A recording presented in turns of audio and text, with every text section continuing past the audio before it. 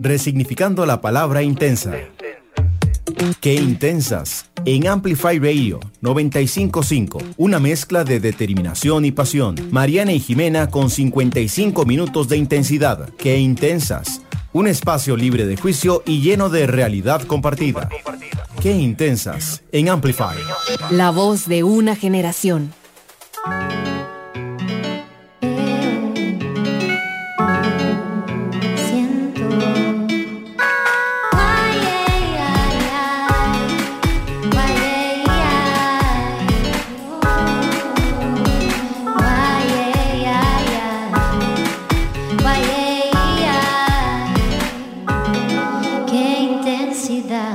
Bienvenidos a un nuevo episodio de Qué Intensas por Amplify Radio. Y bueno, antes de contarles un poco más de nuestra invitada Anastasia, vamos a empezar con los descubrimientos de la semana.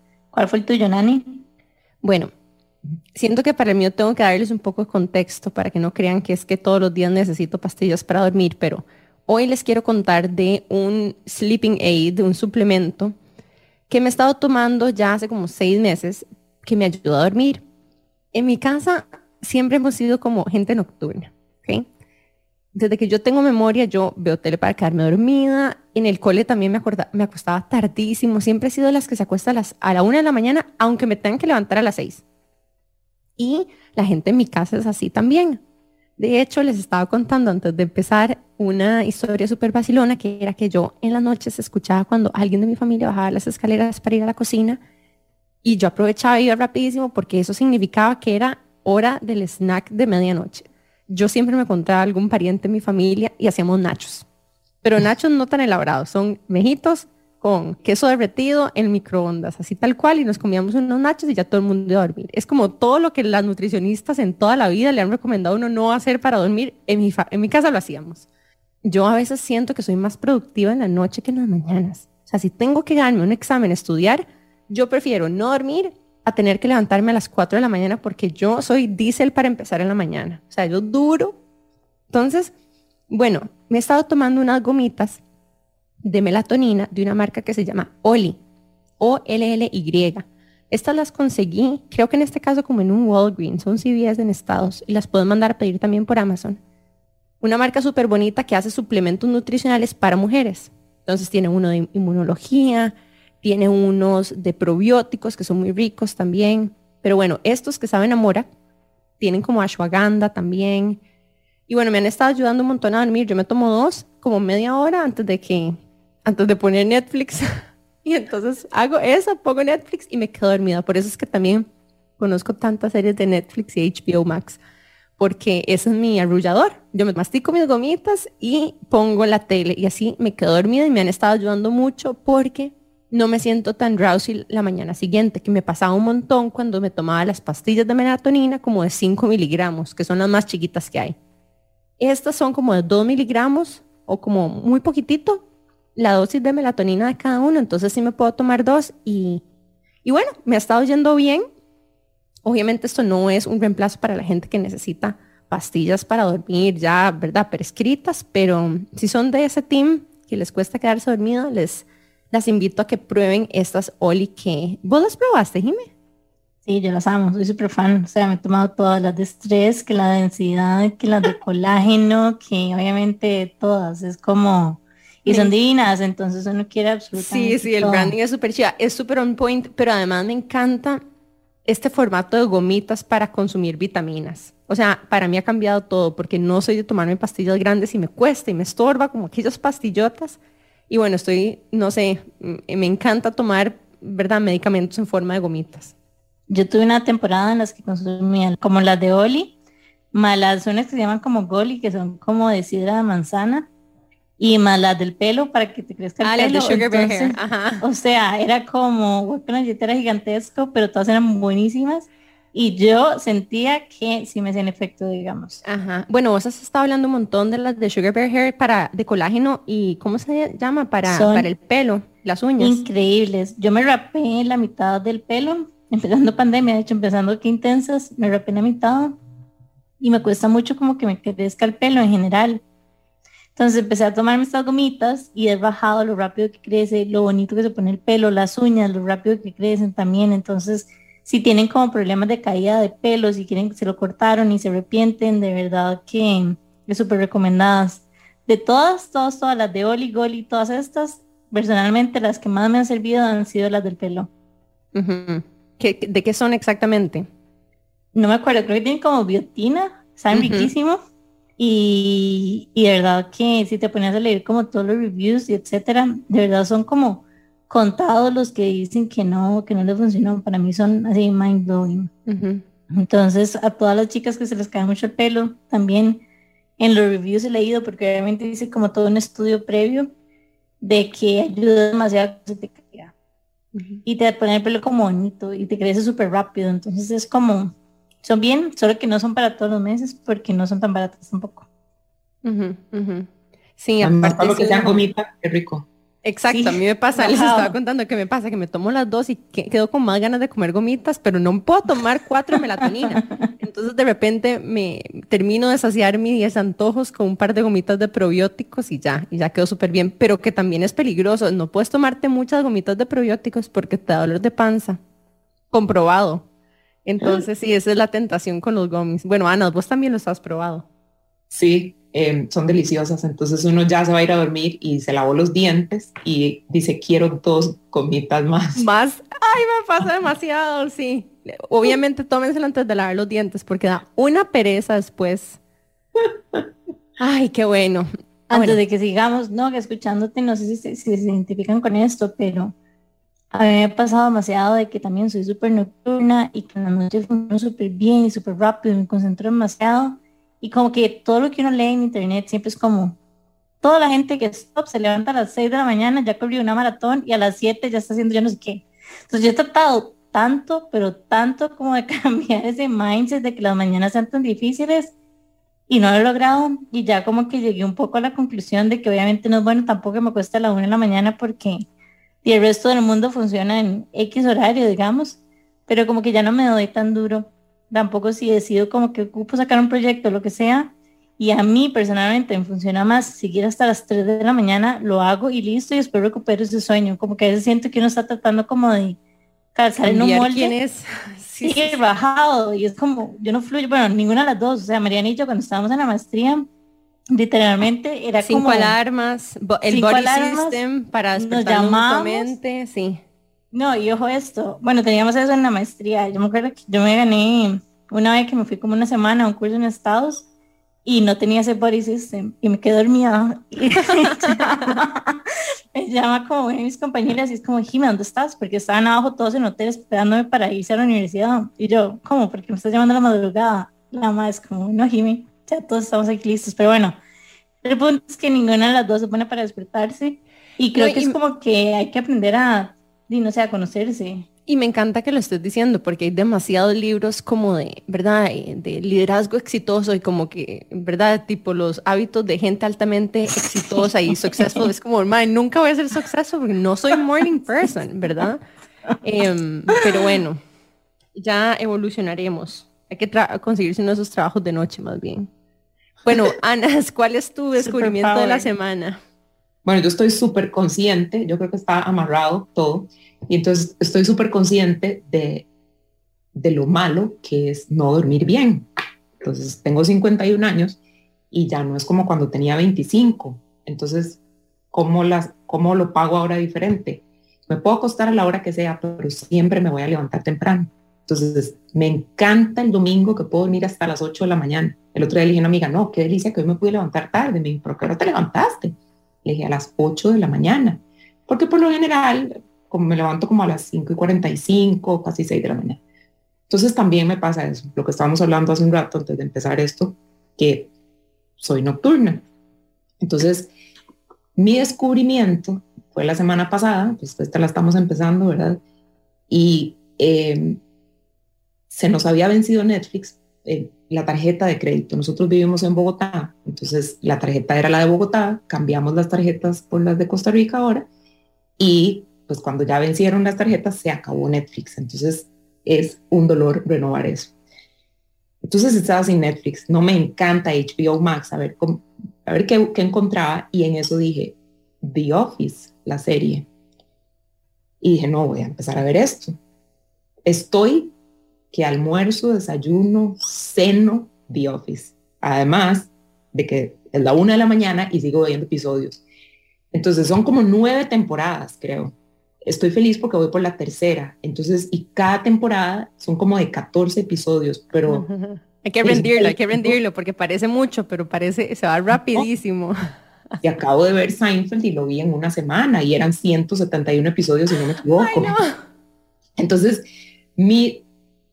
es un redescubrimiento, pero resulta que no me acuerdo también de los episodios. Entonces, para mí es una serie casi que nueva. Los personajes les tengo el mismo cariño u odio, ¿verdad? Y me ha encantado porque como hago storytelling, lo estoy viendo desde otro punto de vista totalmente diferente. Estoy mucho más analítica y además estoy viendo todas las cositas que van saliendo de cada uno de los personajes y más admiro a los escritores, a los directores, a los creadores, a los actores, a todo el mundo, porque uno creería que que es una serie muy sencilla, pero es una serie muy compleja y que capta muchísimo las emociones. Es una serie que posiblemente si la oyéramos por radio no tendría el mismo efecto porque es muy visual y la gente hace unas caras que si en este momento me pudieran ver en el podcast, y la semana antepasada estábamos de viaje con mis sobrinas y me dicen que yo hago mucho, voy a hacer la cara aquí, ¿verdad? Pero que yo cuando algo no me gusta vuelvo a ver así y pelo los ojos y me quedo congelada, ¿verdad? Y yo no me había dado cuenta que estoy haciendo eso. Y ahora que estoy viendo The Office, digo, es que es esto, ¿verdad? Los personajes vuelven a ver inmediatamente la cámara que los está filmando. Y ha sido lindísimo porque primero es una serie buenísima, me encanta, los personajes son un vacilón y es ese amor-odio por los personajes. Entonces, no, hombre, estoy feliz, o sea, terminando este podcast me voy a ir a cenar y voy a ir a...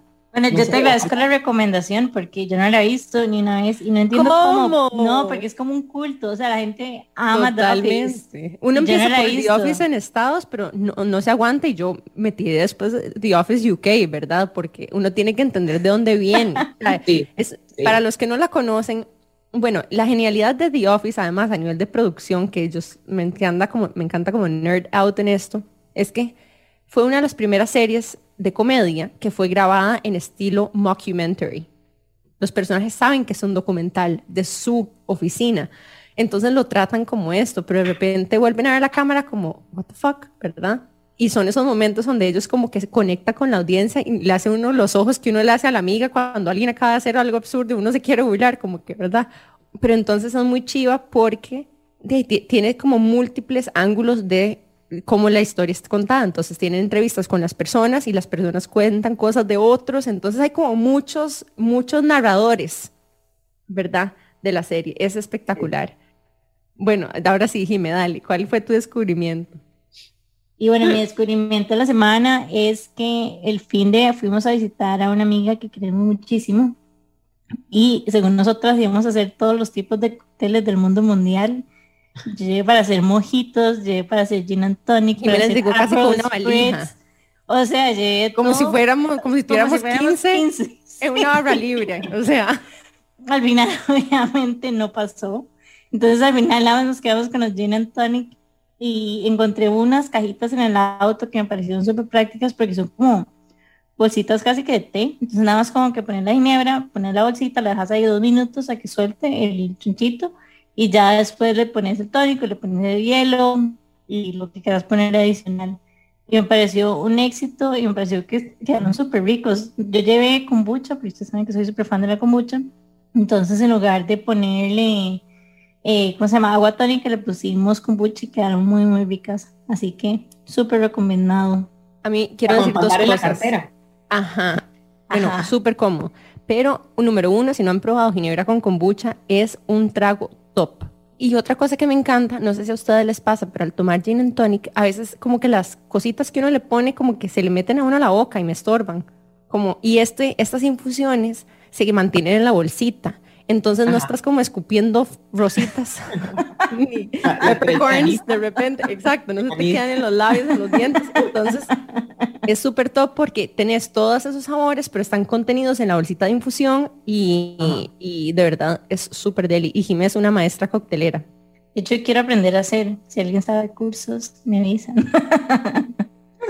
Bueno, un poco y intensa. como ya se dieron cuenta, nosotras siempre pasamos conversando y una de las cosas que veníamos hablando hace mucho tiempo era de storytelling. Nosotras siempre tratamos de incorporar esto storytelling, que es contar historias de la vida real de forma muy sencilla y hiper simplificada, y tratamos de hacerlo con las entrevistas. Y hace tiempo estamos pensando que chiva traer a alguien que sepa storytelling. Entonces hoy invitamos a una gran amiga, Anastasia Mora, que es costarricense, que es, ya como dijo, recién entrada en los 50, fan de la música de los 80, le gustan muchas cosas en la vida, pero especial si son compartidas.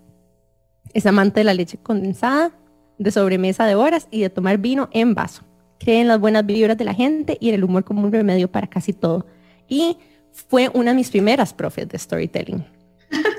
Y a mí me encanta la forma en la que Anastasia comparte el storytelling, porque viene de un lugar mucho de como embrace como tu historia personal y darte cuenta, ¿verdad?, de qué está vivo en este momento en vos y qué se siente importante contar, como incluso un proceso de sanación interno, ¿sabes? Como de, Claro. ¿verdad?, de working through algún tipo de cosa que te ha pasado. Entonces, bueno, Ana, muy bienvenida a Qué Intensas. Estamos muy contentos de tenerte aquí. Estamos looking forward a este episodio. Muchas gracias. Qué tuanis estar aquí. Gracias a Jimena y a Marianne. Emocionada, qué tuanis. Y Ana, contanos un poquitito por encima, antes de irnos a un breve corte comercial. O sea, ¿cuál es tu proyecto? ¿Cómo haces storytelling? ¿Cómo lo practicas, verdad? Hoy a nivel, no sé si personal, profesional, incluso, porque es un poco de las dos, ¿verdad? Sí, es un poquito de las dos. Hay varias historias de por qué nació esto y cómo nació. Ahorita vamos a volver a presencial, a hacer shows presenciales. En la pandemia lo estuvimos haciendo en línea, por Zoom. Estuve en algún momento antes de la pandemia, de saber que eso iba a llegarnos, quería hacer que alguna gente, amigos o conocidos, contaran historias y, bueno, sonaba como vía satélite, una cosa complicadísima, ¿verdad? Entonces lo cotizamos para hacerlo en uno de los shows y que alguien lo hiciera en vivo y nos salía caro, no lo hicimos y de pronto cayó la pandemia. Justo esa semana tenía un workshop para un grupo, unos amigos, y yo dije, bueno, lo posponemos una semana mientras esto pasa y después pasó lo que pasó. Y en Zoom conocí, o la había conocido, pero la usábamos muy poco, era la plataforma de Zoom, y de pronto empecé a usarlo porque yo lo que sentí con el tema de la pandemia y estar encerrados en la casa y esa ansiedad y esa angustia es que el storytelling nos tenía que rescatar de alguna manera y yo me sentía, guardando la proporción, ¿verdad? Me sentía como en la guerra, que estábamos todos dentro de búnkers y que aunque estábamos protegidos donde estábamos, teníamos mucho miedo porque no sabíamos qué nos iba a pasar y entonces empecé a hacer shows 2 veces por semana. No entiendo cómo lo hice. Los hacía martes y jueves y se reunía una comunidad de 30 personas hasta casi 100 personas que llegamos a tener en algún momento y traje a mis profesores y storytellers profesionales de New York al show en Zoom, en vivo, y dije, qué cosas, ¿verdad? Cuando uno quiere hacer algo y lo planifica, no te sale, pero bajo estas circunstancias como que es donde nos damos cuenta de lo que somos capaces de hacer. Entonces lo estuvimos haciendo por casi 2 años en línea. El último fue el año pasado con la fiesta de Halloween, pero ya todos estábamos y estamos cansados, ¿verdad? De todo este asunto digital y de pantallas. Entonces, este año me di un break porque he estado dando un chance, ¿verdad? Si volvíamos presencial, ¿cómo hacerlo? Yo no quiero que la gente, no quiero exponer a la gente, ¿verdad? Por temas de salud. Ahora estamos un poquito más tranquilos, estamos ya con vacunas y es muy diferente. Entonces vamos a volver presencial. Me he mantenido haciendo workshops a empresas, en línea, en Zoom y presencial también. Ya arrancamos también presencial. Hicimos grupos pequeños, hemos hecho grupos grandes y pues muy feliz de que volvemos presencial ahora. Entonces sí, es un show donde la gente llega a contar historias personales de 5 minutos o menos. Y es algo que hemos hecho toda la vida. Son las historias que yo aprendí a contar con mi abuelo, que mi abuelo me contaba, que mi papá me contaba, que mi mamá me contaba y que las contamos desde chiquitos. Eso es lo que hacemos, contar historias. Lo que pasa es que desde hace unos 20 y pico de años se ha venido comercializando, sobre todo desde New York, que es como la meca del storytelling, de este tipo de storytelling, donde hay shows y donde la gente los disfruta, y es un poquito volver a las cosas básicas, a escuchar a alguien reunido, ¿verdad? Porque ¿cómo lo hacía uno en la finca? Pues con una fogata en la finca del abuelo, y el abuelo contando historias y todos poniendo atención, todos los nietos, y ¿verdad? Éramos los primos, y era una mezcla de algo fantástico y mágico con realidad. Entonces, eso es lo que yo recuerdo de mi abuelo, y de ahí es donde sale este nombre, porque había muchas luciérnagas en la finca que íbamos a cazar y las metíamos en frascos. Y dice mami que en la finca de ella, esto era en la finca de mi papá, y dice mami que en la finca donde ella vivía en la costa, les decían a las luciérnagas candelillas, y eran las almas de las personas que andaban por ahí y que venían, ¿verdad? Y salían de noche y alumbraban. Y pues en este caso no son las almas de las personas, pero sí creo que cada storyteller tiene como esa luz propia, ¿verdad? Que ilumina y que se enciende, y que a veces está más fuerte y a veces es un poco más débil. Y de ahí es donde sale este nombre, y por eso es un frasco, y era donde cazábamos las luciérnagas en la noche. Gracias, Ana. Y bueno, vamos a irnos a un breve corte comercial, y a la vuelta Ana nos va a contar más de Candelilla Club, de cómo ella, incluso cuál ha sido su journey personal para reconectar con el storytelling, y también nos va a dar unos tips de cómo hacer más storytelling en nuestras vidas. Entonces, quédense y en unos minutos ya volvemos con más de Anastasia Mora aquí en Qué Intensas por Amplify Radio. Qué intensidad. Una pausa y regresa Qué Intensas en Amplify Radio. Hola, ¿qué tal? Soy Jürgen Ureña, y junto a Emma Tristán imaginé La Telaraña. Imaginamos juntos un programa de entrevistas de 1 hora con científicos y artistas para llevarles a ustedes conversaciones, anécdotas e historias relacionadas con estos ámbitos que generalmente entendemos como separados y que están mucho más cerca de lo que generalmente imaginamos. Con todos ustedes, La Telaraña, lunes a las 7 de la mañana en Amplify Radio. Si sos de los que les dices salud a los perritos cuando estornudan, te invitamos a escuchar Pelos en la Ropa, un programa conducido por Sofía, una veterinaria dedicada a trabajar con las personas, y por Diana, una maestra y mamá perruna con miles de dudas animaleras. Juntas comentaremos los chismes e intrigas más jugosas sobre los perros y los gatos. Sintonizanos todos los miércoles de 6 a 6:30 de la tarde por Amplify 95.5. Nos olfateamos luego. Amplify Radio es música, historias, arte, voces, cultura. Todo lo que te mueve. Amplify Radio. La voz de una generación. Soy Mauricio da Pena. Y yo, Cata Restrepo. Y juntos presentamos Flamingo de Noche, un espacio para la comunidad LGTBIQ+. y para quienes la apoyamos. Semana a semana tocaremos temas de la comunidad. Porque en Flamingo creemos que las cosas hay que hablarlas. Acompáñenos todos los miércoles a las 10 p.m. por Amplify Radio. Flamingo de Noche. Qué Intensas en Amplify.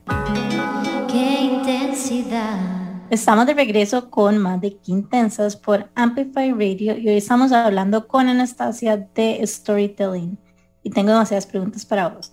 Personalmente es un tema que me encanta, o sea, como desde toda la vida. De hecho, yo me acuerdo pequeñita que hubo una época en que yo decía que iba a ser como escritora y quería preguntarte cómo empezó en vos esta pasión. Ok, esto fue un accidente feliz.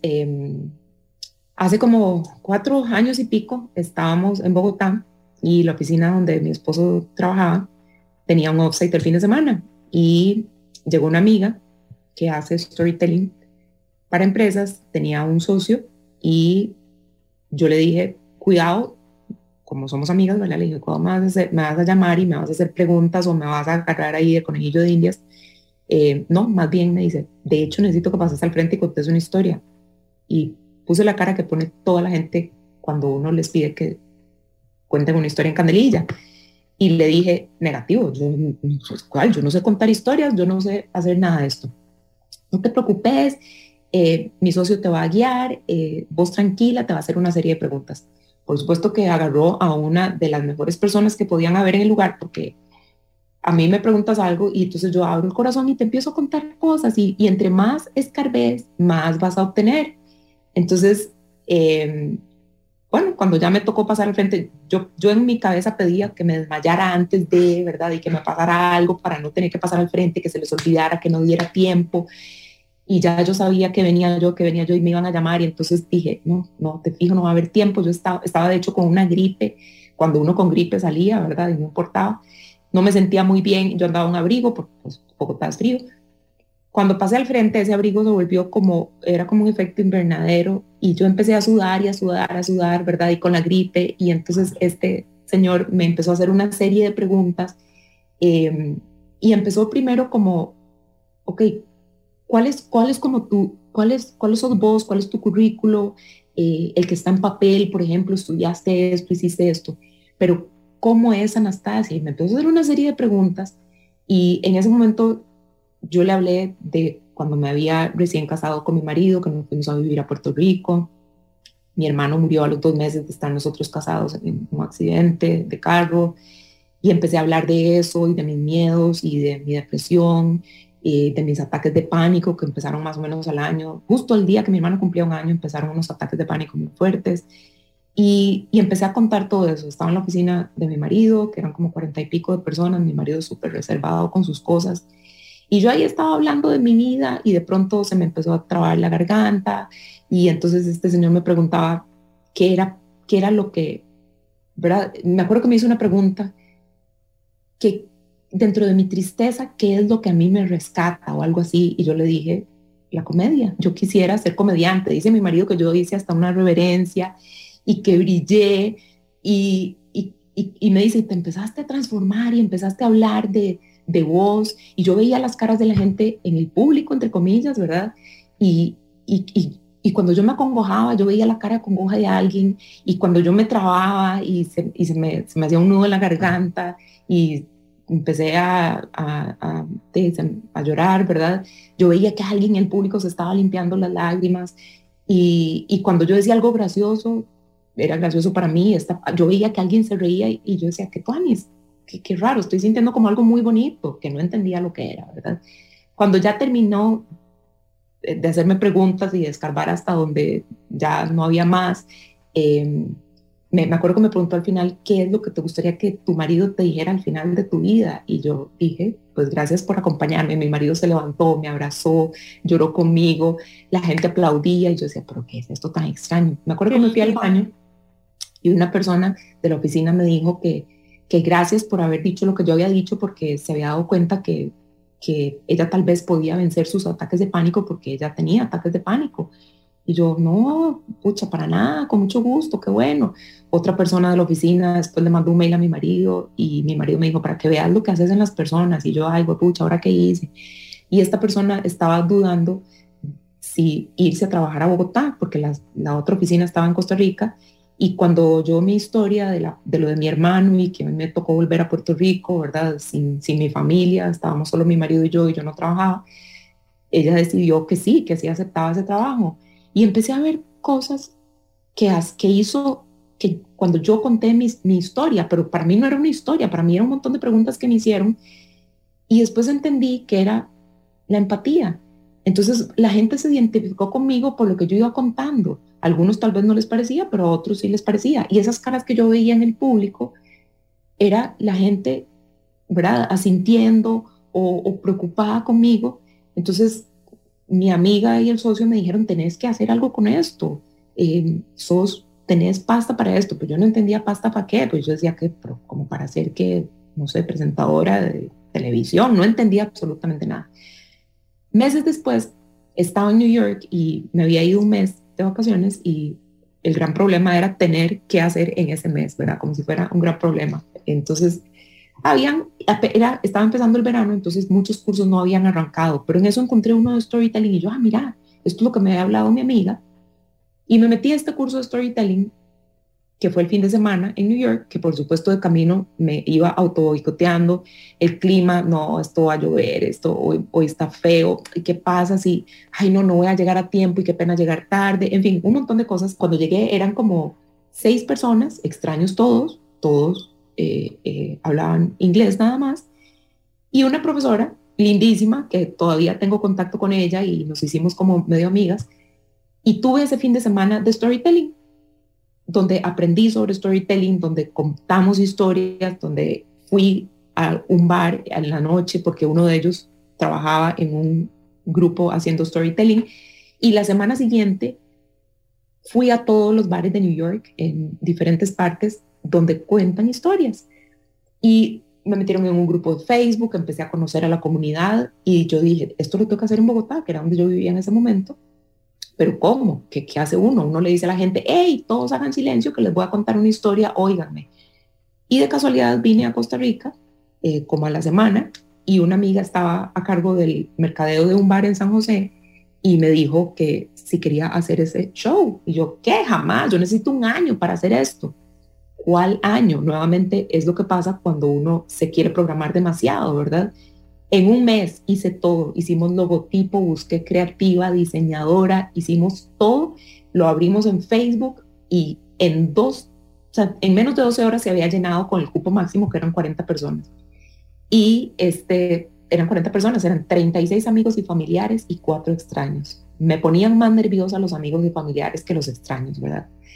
Y esa noche, bueno, yo ya había preparado la historia que había contado en New York, que yo la había armado en inglés, la pasé en español. Cuando yo conté esa historia, a mí se me cerró la garganta, se me iba el aire, tanto así que en el break mi marido me dijo, Ana, tenés que ver cómo controlas las emociones porque están a flor de piel. 7 valientes, que eran mi marido, mi hermana, amigos, se lanzaron a contar historias. Yo hablé con la gente de New York, les dije, yo quiero aprender a contar un poco de esta experiencia. Y sí, hicimos ese mismo workshop, ¿verdad? Muy parecido. Bueno, esa noche yo salí, que no lo podía creer, yo salí en una nube y dije, ¿qué es esto tan bonito? Y eso es lo que pasa cuando uno está en un escenario contando una historia y compartiendo algo de la vida de uno, porque al final lo que haces es abrir tu corazón a un grupo de gente que conoces o que no conoces. Entonces, así fue como nació esto. Yo prometí que no iba a contar más historias en el segundo, o sea, dije, yo no voy a exponerme a un segundo show, porque sí también me abrí tanto. Lloré por 3 días, muchas veces al día, porque la gente me mandaba unos mensajes lindísimos en Facebook, en Instagram. Y yo decía, pero ¿por qué la gente me manda esto? Si lo único que hice fue hablar de mi vida. Y pues ya el resto es historia. Y Ana, ¿cómo describirías este tipo o esta línea de storytelling en la que vos te enfocás? Es storytelling personal. Son historias sobre nosotros, donde nosotros somos el personaje principal, el héroe o la heroína. Y son cosas que nos han pasado a nosotros. Yo en un principio lo hice de una manera egoísta, porque lo que sentí esa primera vez en la oficina donde trabajaba mi marido fue muy bonito. Y por eso yo creo que Mick Jagger a sus 70 y pico de años sigue brincando en un escenario. No es que él necesite la plata, es que la energía de la gente es necesaria para seguir. Cuando yo hice mi primera y única maratón en Chicago, me acuerdo que había muchos rótulos en inglés decían, toque aquí para energía. Y eran cartones, ¿verdad? Algunos eran muy elaborados y tenían como una especie de perilla, ¿verdad? Entonces yo me salía de la fila y tocaba. Y mi marido me decía, qué loco que cada vez que tocas uno de esos, corres más rápido. Y es la energía de la gente. Es esa empatía, eso que la gente te regala, que al final todas esas caras lindas que ves en el público y que están con vos y te están siguiendo, eso es lo que yo necesité. O sea, eso fue lo que descubrí esa primera vez y por eso digo que fue muy egoísta. Y ya después en los otros shows dije, no, esto no es para mí, esto es para la gente. O sea, necesitamos volver a esto, necesitamos volver a reconectar, necesitamos sentir empatía. Porque una vez además que te subís a un escenario y que compartís una historia, juzgas menos, ya automáticamente vas a juzgar menos. Es imposible, es muy difícil que digas, pucha, qué pelada la de Nane cuando se subió. No, es como, ¿qué tomo de eso que me gusta? Y además siempre, por más superficiales que sean las historias, yo siento que siempre te van a dejar algo, te dejan una enseñanza, te identificas con esa persona de alguna manera. Y si no lo haces, te entretuviste y todo bien. Pero es un storytelling personal. Me encanta esto que estás diciendo porque es cierto que en el ejercicio, por lo menos cuando yo lo viví con vos, fue un ejercicio para también como ver algo. porque muchas veces las historias viven en nuestras memorias y van como distorsionando y uno se va acordando de las cosas de forma como diferente a como pasaron, ¿verdad? Y de repente cuando la tenés que volver a contar y conectás con, ¿verdad? Detalles sensoriales incluso, ¿verdad? ¿Cómo te sentiste? ¿Qué sentías en la panza? Y empezar a hablar de esas cosas te ayuda como a procesar también. Entonces, a mí me pareció muy terapéutico personalmente. Yo creo que el poder incluso de las historias que uno se cuenta de uno mismo viene a ser muy poderoso en la vida de uno. Claro. Incluso la forma en la que vos resignificás las historias. Porque puede ser que sea una historia real, pero puede ser que vos decidas también contarla diferente desde otra perspectiva que te ayude incluso a overcome it, ¿verdad? Claro. Es decir, bueno, esta historia a donde yo era la víctima la voy a contar como una historia de empoderamiento.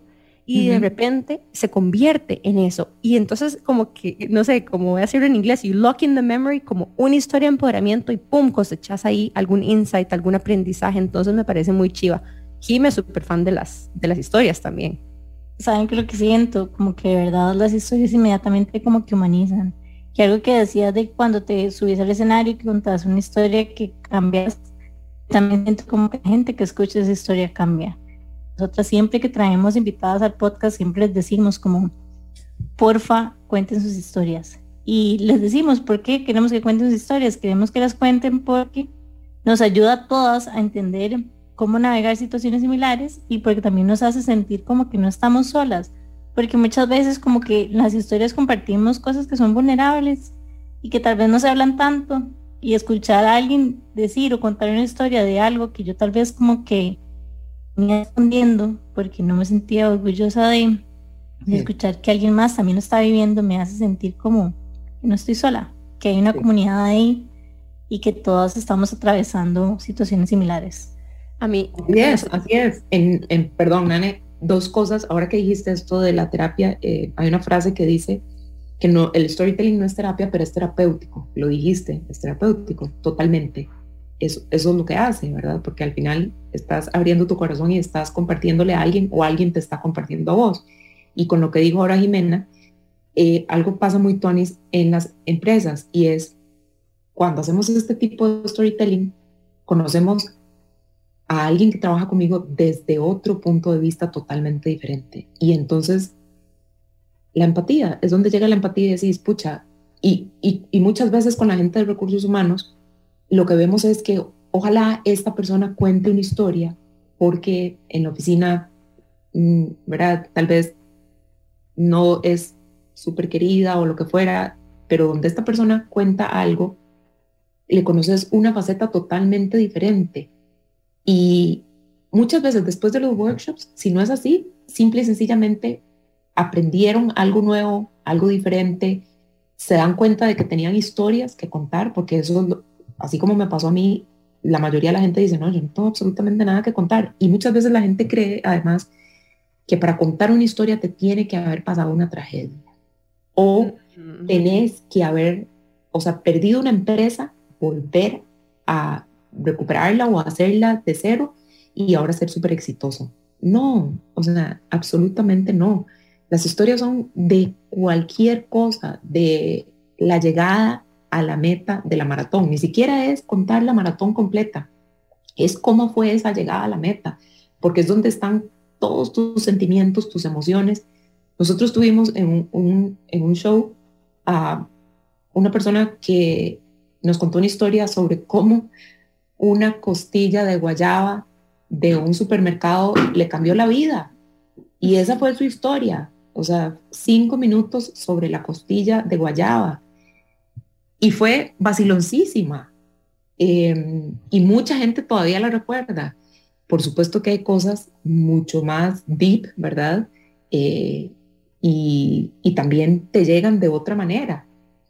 Pero es eso, son los pequeños momentos de la vida que los convertís, o sea, que son anécdotas que al final te suman y te suman para hacer una historia.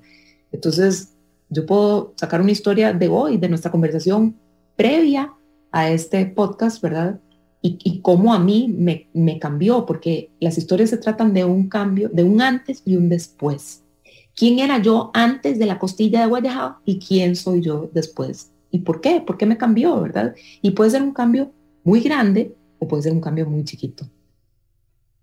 O sea, simplemente como contar algo con formato de historia, por decirlo así, hace que vos te acordes.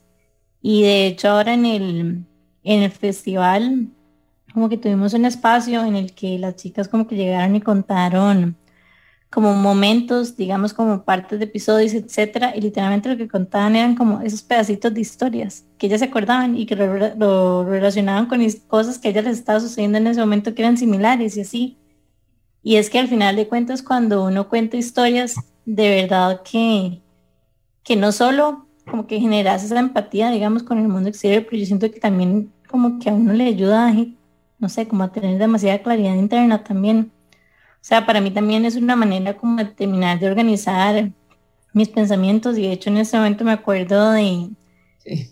de una situación en específico que fue a puro inicio de pandemia, que yo tomé la decisión de que no iba a pasar por el estrés mental de cerrar, tener una tienda abierta con todos los cierres que habían y todo lo que estaba pasando, y que tenía que comunicar ese mensaje. Y yo decía, como es que, o sea, yo no puedo hacer nada más como un post diciendo, ya voy a cerrar la tienda de 3 años, que ya compré 4 y que yo no sé qué, como que yo decía, es que no me siento auténtica y no siento que esté transmitiendo todo lo que tenía que transmitir. ¿Y qué hiciste? Hicimos una sesión de trabajo. Hicimos un workshop de storytelling. Hicimos un workshop de storytelling, porque a veces cuando uno tiene que comunicar cosas que se sienten como tan importantes y que quieres contar tanto, mentira, que uno llega y hace, no sé, en ese caso creo que fue un live, lo que hice, un video, no me acuerdo si fue en stories, video, no me acuerdo el formato pero fue un video. Cosita, tenías la nariz roja de llorar. Guille. Sí, o sea, y no, ni siquiera como que alguien puede pensar como que hayamos hecho un workshop, digamos, de estrategia previa, significa que es como medio cínico, pero cero, es que es como muchas veces cuando es tanta la información y querés comunicarte de manera asertiva y querés hacer todo, ocupas una estrategia detrás. Y no es como que mis lágrimas de ahí eran fake, o sea, es imposible. O sea, literalmente no, eso no se puede como fingir, pero me ayudó demasiado como hacer esto, digamos, hacer este ejercicio. Inclusive hicimos como el Hero's Journey de cómo se fue viendo las diferentes realidades, cómo fue cambiando todo, y hizo que la comunicación fuera más fácil. No tenía un script, no tenía nada, pero simplemente como haberlo mapeado me ayudó demasiado a comunicar, porque en ese momento para mí era muy importante comunicar. Te pregunto cómo lo hiciste, porque, perdón, Nane, porque quería saber qué era lo que habías hecho para este mensaje. Y muchas veces cuando hablamos desde el corazón, casi siempre sale bien todo, porque no solo el tema del script, digamos, porque obviamente incluso te sirve el storytelling para mandar un mensaje de WhatsApp. A mí me han mandado mensajes de 6 minutos y pico para decir una cosa que perfectamente se pudo haber dicho en 25 segundos. No estoy vacilando. Y cuando empezás a hacer storytelling, no solo empezás a editar la manera en que mandas un mensaje, ya sea de texto o un email o que le escribís a alguien, sino que además empezás a escuchar más. Yo soy muy hablantina y eso me ha ayudado mucho para escuchar a la gente.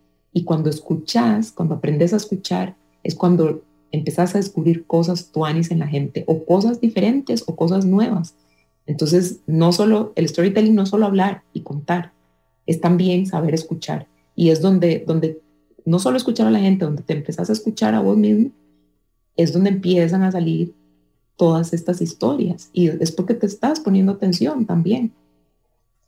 Yo quería decir algo alrededor de esto, y es algo que tal vez la gente que más nos escucha debe pensar que incansablemente lo decimos, pero las historias también generan realidad compartida, que es de lo que, ¿verdad?, estamos hablando en el fondo, y es cómo yo me siento menos sola o me siento conectada a la otra persona al yo escuchar la historia, porque las historias heroicas existen en las cosas más pequeñas de la vida también, ¿verdad? En la vez que, no sé, dejaste las llaves adentro del carro y tuviste que resolverlo, ¿verdad? ¿Cómo volver a abrir el carro? Ahí hay una historia heroica, ¿verdad? En la forma en la que resolves mini crisis que tenés, ahí hay cosas heroicas. Y me gusta porque logra reducir, o más bien expander algo muy pequeño que te pasó, pero que también te ayuda a poner atención a ¿verdad?, a las pequeñas batallas que vas logrando y a los pequeños achievements que tenés en el día a día. Tener una historia heroica de tu vida pueden ser cosas muy pequeñas que al final ayudan a que otras personas, que incluso puede ser, no sé, alguien que no te cae bien de la oficina, escuchas una historia y vivió algo similar que vos, te cambia la perspectiva. Entonces es una forma de casi que reducirnos al hueso de la humanidad entre personas, ¿verdad? Porque hay experiencias, hay sentimientos, hay emociones, hay retos que son más comunes de los que uno cree. Desvisten a la persona de todos los prejuicios que vos tenés de esa persona y, ¿verdad? O sea, es como un efecto como de aterrizaje, ¿verdad? Un cable a tierra de que hay una oportunidad de conectar con las personas a partir de otras cosas que no son compararme profesionalmente, comparar mis logros, ¿verdad? Lo que he hecho en la vida. Siento que eso también aplica como para uno mismo, como con las historias que uno se cuenta constantemente, como que también dicen mucho de vos. Es como hay mucho autoconocimiento que puedes generar a partir de ahí, como cuáles son las historias que te contás constantemente, cuáles son tus miedos. Ver como esas historias constantes que nosotros nos estamos contando, y Brené Brown habla demasiado de esa frase en específico, la historia que me estoy contando, y crear conciencia de por dónde va y qué son aspectos de nuestra vida que tal vez podamos empezar a trabajar o traer más a conciencia.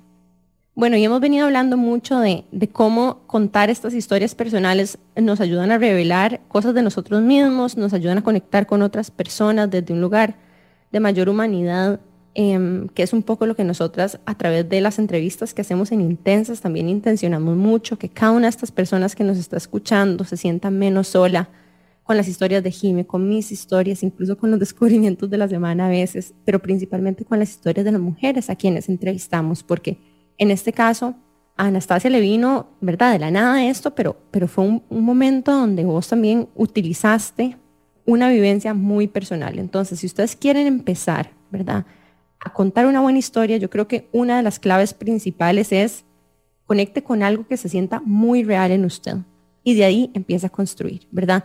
No hay nada más poderoso que las emociones fuertes para saber de que ahí hay información importante que podemos procesar.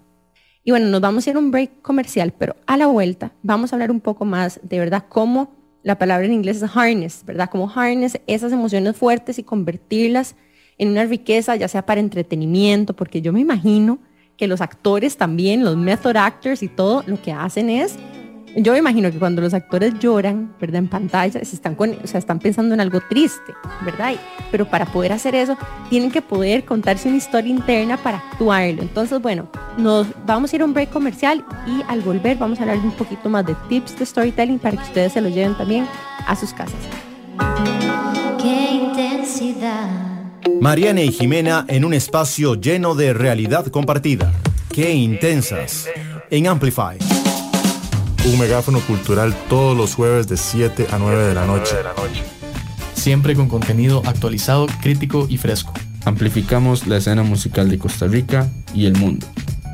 Somos Lead by Lead. Club de Voces. Te invito a acompañarnos a Club de Voces todos los lunes a las 4 de la tarde por Amplify Radio 95.5. En Club de Voces vamos a hablar de temas de bienestar, de salud, de crecimiento y evolución personal. Y acá tu voz también es importante. Club de Voces. Soy Jime Smith y te espero todos los lunes a las 4 de la tarde. Por Amplify Radio, la voz de una generación. Amplify Radio. Por Amplify 95.5. Amplify Radio. Amplify Radio. En Amplify Radio. Por Amplify 95.5. Una emisora con contenido que interesa, que importa. Amplify Radio. La voz de una generación. Amplify Radio es música, historias, arte, voces, cultura. Todo lo que te mueve. Amplify Radio. La voz de una generación. ¡Qué intensas! En Amplify Radio. ¡Qué intensidad! Estamos de regreso con más de Qué Intensas por Amplify Radio y estamos hablando de storytelling y tenemos a Anastasia de Candelilla Club por acá. Quería preguntarte, aprovechando que tenemos por acá, ¿cuáles son esos elementos que no pueden faltar en una historia? Yo siempre digo que no hay una receta para esto, no hay una receta específica, pero por otro lado, como todo en la vida, si uno quiere empezar a hacer algo, pues necesita las bases para trabajar eso o conocer ciertas cosas. Entonces lo que hacemos siempre en los workshops, estos workshops los damos a la gente que quiere contar una historia en Candelilla, en vivo, los damos antes, una semana antes, preparamos a la gente. Entonces lo que les digo siempre es, lo que yo les estoy compartiendo es lo que a mí me funciona.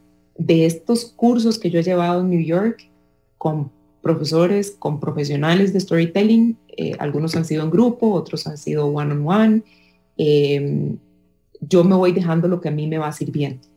Pero necesité en algún momento todo esto, ¿verdad? Estas partes básicas, estos conceptos.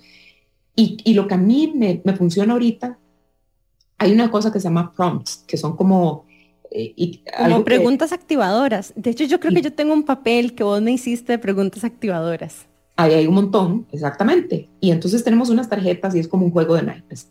Y entonces uno va viendo, entonces, por ejemplo, la primera vez que te diste un beso, si te han despedido de un trabajo, cuando el director del colegio o de una empresa te llamó a la oficina. Hay un montón de cosas que te pueden detonar, son como detonantes, y entonces la mayoría de la gente empieza, ay, claro, yo tengo algo que es así, yo tengo esto, a mí me pasó una vez, te llamaron porque había una emergencia en la familia, un montón de cosas que te van a detonar historias, y empezás a buscarlos. Ahora, no es tan fácil a veces empezar a ver para atrás, porque te bloqueas y no te salen las cosas. Entonces, una cosa que funciona mucho de hoy en adelante es empezar a escribir lo que te pasa en el día. Algo no solo lo que te pasa, pero algo que te gustó mucho. Esto es de un profesor en New York que se llama Homework for Life, que es tarea para la vida, y no es un diario, pero sí es como el momento Polaroid del día. Y es como, ¿qué quiero yo de hoy? Yo lo hago en una libreta con lápiz cuando me voy a dormir, cuando ya me voy para la cama. Este profesor lo tiene en Excel y lo hace como con 3 líneas, una vez al día. A mí se me complica mucho y yo creo que se trata de lo que a uno le funcione. Entonces yo tengo en esta libreta donde anoto solo 3 renglones, es una libreta, es una agenda vieja que la cogí y la reciclé, y entonces tengo 3 líneas por día. Por ejemplo, anoté ayer en la noche que ya le escribí a mis papás porque venían saliendo de misa, que si necesitaban que los recogieran en algún lugar porque están sin carro ahorita, y entonces papi me dijo, no, venite aquí a almorzar con nosotros, y yo más bien le dije, no, pa, es que tengo que volver a la casa, y me compraron el almuerzo y me lo traje para acá. Entonces papi se bajó, me compró el almuerzo, me quedé con mami en el carro. Ese momento, yo no quiero que se me olvide, y apunté, papi, mami me invitaron a almorzar, me traje el almuerzo para la casa, carita feliz.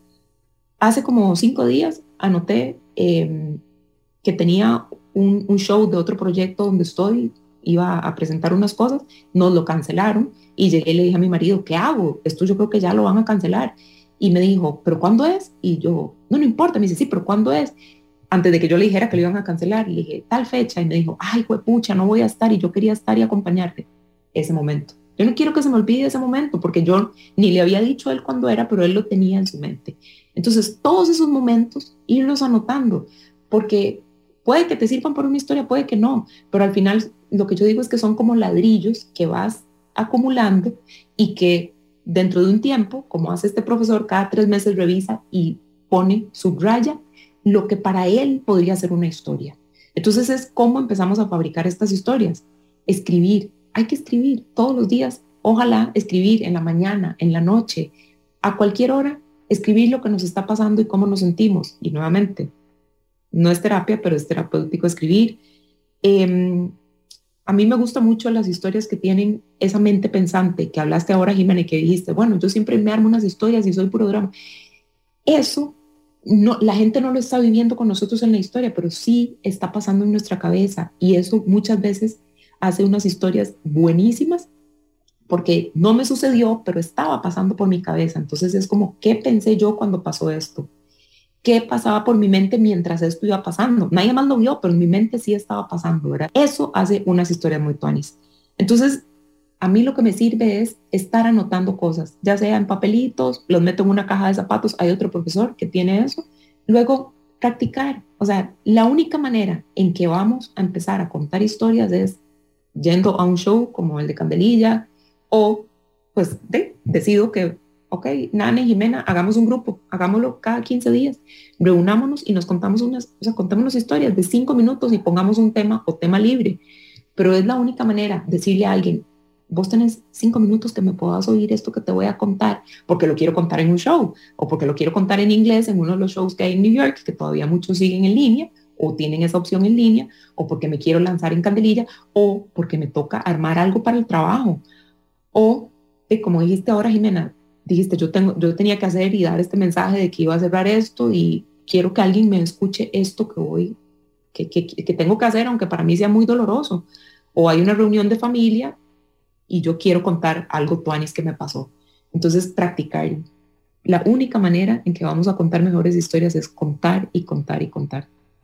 Parece como tan sencillo, pero se vuelve tan obvio, ¿verdad? Como una fuente de conexión entre personas que incluso les quiero recordar que, o sea, Facebook o Instagram está capitalizando sobre esto, ¿verdad? O sea, existen los stories en Instagram precisamente porque eso es lo que ayuda a la gente a conectar con otros. Entonces, si ustedes sienten que no son tan buenos storytellers, pregúntense si ustedes hacen stories en Instagram también, porque ya ahí hay gente que los hace súper natural, ¿verdad? Entonces estamos desarrollando colectivamente la habilidad de contar historias todo el tiempo, ¿verdad? Cierto. Yo, por ejemplo, soy una que no ve muchos posts en el feed, pero que siempre paso viendo stories.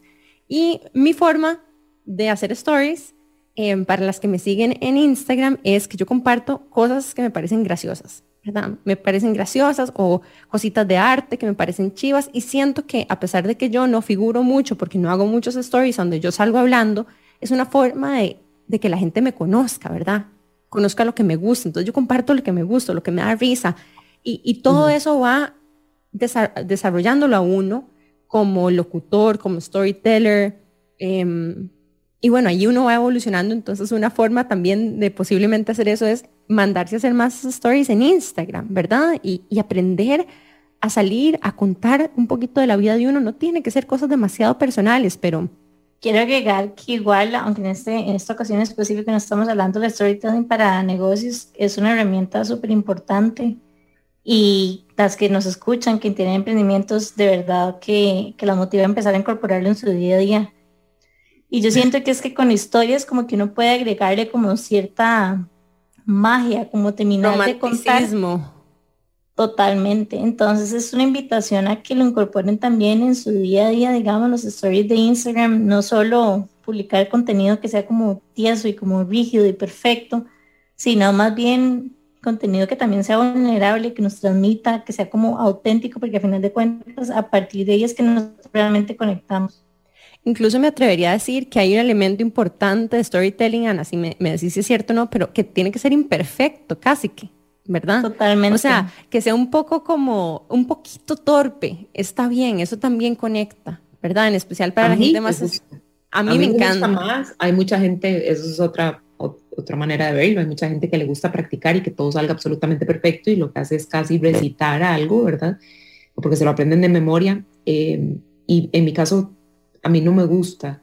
A mí me gusta ser más espontánea, que eso a veces puede ser un problema, porque entonces no me gusta practicar las historias y una que otra vez se me han olvidado cosas.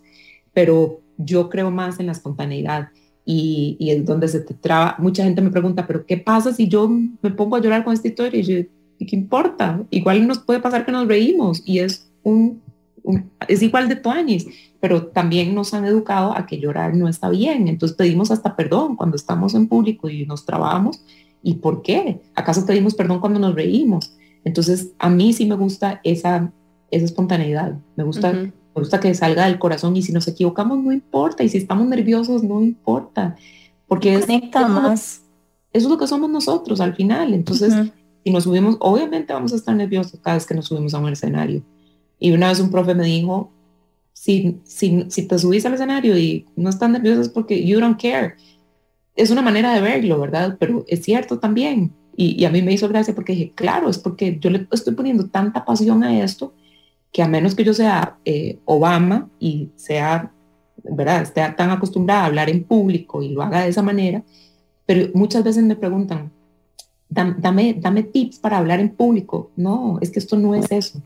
Esto es todo lo contrario. Esto es sé lo que sos siempre, o sea, sé vos misma, subite al escenario y abrirnos el corazón. Obviamente tenemos una guía para la historia que armamos, ¿verdad? Porque sabemos dónde empieza, sabemos dónde termina y sabemos por dónde vamos, pero contá tu historia desde el corazón. Me encanta. Y Anas, contanos un poco a dónde pueden encontrar más de este contenido que vos haces, de los trainings en Candelilla. ¿En qué canales te pueden encontrar? En Facebook e Instagram con el mismo nombre, Candelilla Club. Vamos a arrancar otra vez presencial el jueves 18 de agosto.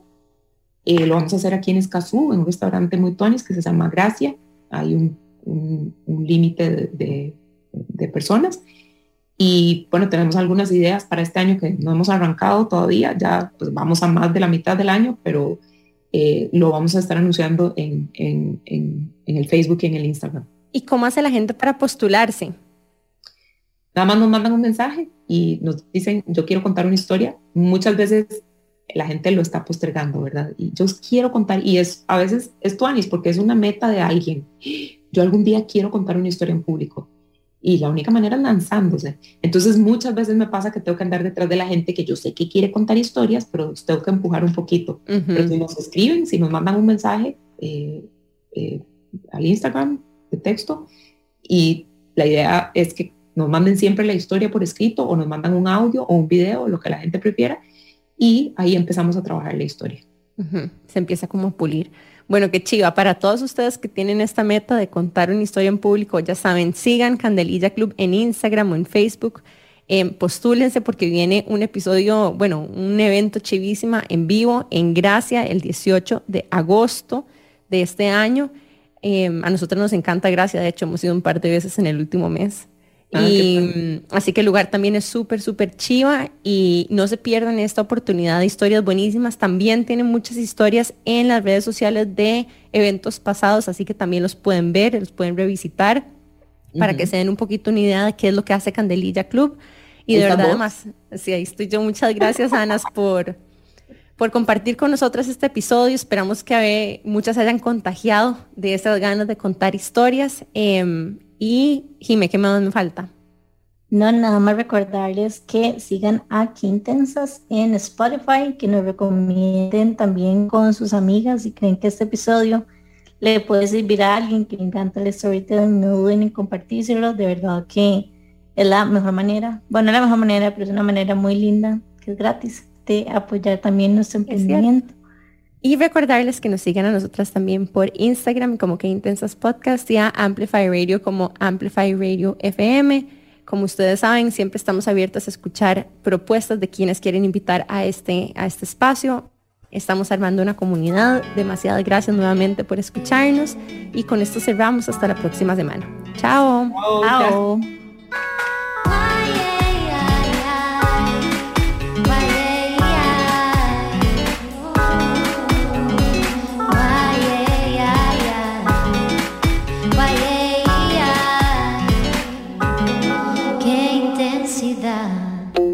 El miércoles a las 7:30 de la mañana vuelve Qué Intensas, un espacio libre de juicio. Mariane y Jimena resignificando la palabra intensa en Amplify. La voz de una generación.